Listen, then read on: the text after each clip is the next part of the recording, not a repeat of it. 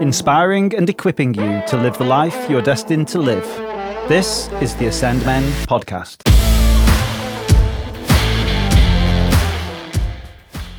We launched the Ascend Men podcast on the 5th of November last year, with the intention of running a pilot for a couple of months. The plan was to get your feedback in February or March, and based on that, decide whether to continue and in what format. And here we are 65 episodes later. Wow, who would have believed that? Are we happy with progress so far? No and yes. We're a bit disappointed because we'd love to have more subscribers, more people listening in, more people commenting, more people contributing their stories. But we're also really excited. Over that period, we've had over 4,000 opportunities to speak words of encouragement and truth into men's lives. And that's an enormous privilege.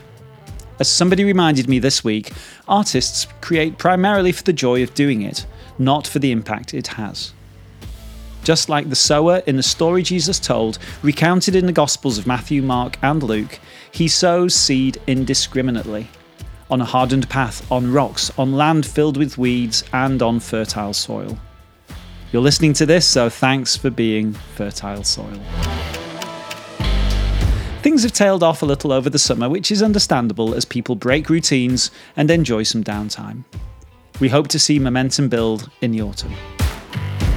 We have exciting plans for mini-series on health and fitness, forgiveness, including a very special guest who has recently been knighted, and relationships. We continue to invest many hours every week researching, interviewing, editing, and presenting these weekly podcasts. We'll take stock in a few months to decide where to take these in future, so if you want some influence on that, please let me know. And in the meantime, and I really can't say this strongly enough, please encourage others to listen. I'm staggered how many people still don't know we're doing these, and I challenge every one of you to spread the word. If something impacts you one week, don't keep it to yourself. Message a few mates or post something on Facebook. Remember, together we are stronger.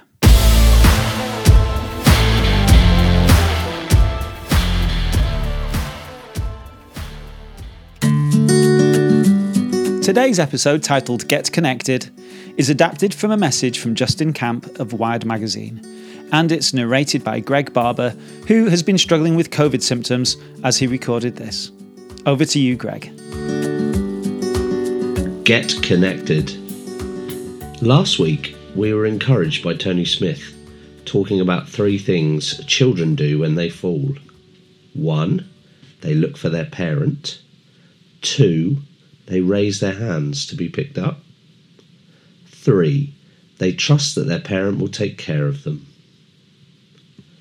Tony talked about how we should respond to God in a similar way when we fall or fail in life.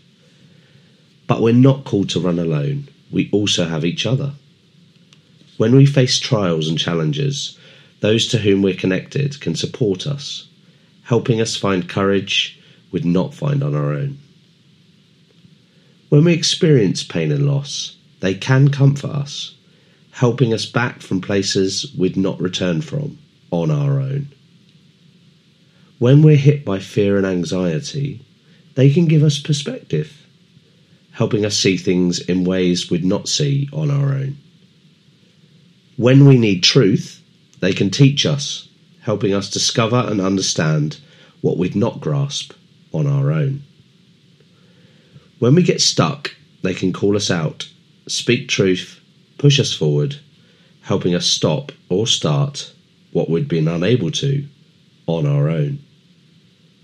When we face complicated questions, they can listen and counsel us, helping us process through problems that are too difficult on our own. When we mess up, make mistakes, they can correct us and have mercy, helping remind us we're loved despite flaws and failures, something that's hard to remember on our own. The Apostle Paul urged connectedness. Rejoice with those who rejoice, mourn with those who mourn. Romans 12, verse 15. Therefore, encourage one another and build each other up, just as in fact you are doing. 1 Thessalonians 5, verse 11. But encourage one another daily, as long as it is called today, so that none of you may be hardened by sin's deceitfulness. Hebrews 3, verse 13. The early church demonstrated it, spending time together, knowing one another, eating, learning, and praying together. Why? Alone, we men are vulnerable. Together, we're stronger and more resilient towards the ups and downs of life. 2 are better than 1, because they have a good return for their labour. If either of them falls, one can help the other up. But pity anyone who falls and has no one to help them up. Also, if 2 lie down together, they will keep warm. But how can one keep warm alone? Though one may be overpowered, 2 can defend themselves. A cord of 3 strands is not quickly broken. Ecclesiastes 4, verses 9 to 12. Connectedness ruggedizes us, restores us, fuels us for what's ahead. And brother, there's important stuff ahead. So what do? Look at your weekly calendar and group your commitments. Work and colleagues, home and family, social, friends, church, others. In each group, can you think of 2 people who really know you, understand you, and who will make connectedness with you a priority? List those names and put firm plans in place to have time to connect with them over the next week. That's it for this Ascend Men podcast. If you've enjoyed this content, please share it with a mate. To make sure you never miss an episode, subscribe to wherever you get your podcasts. Together, we are stronger.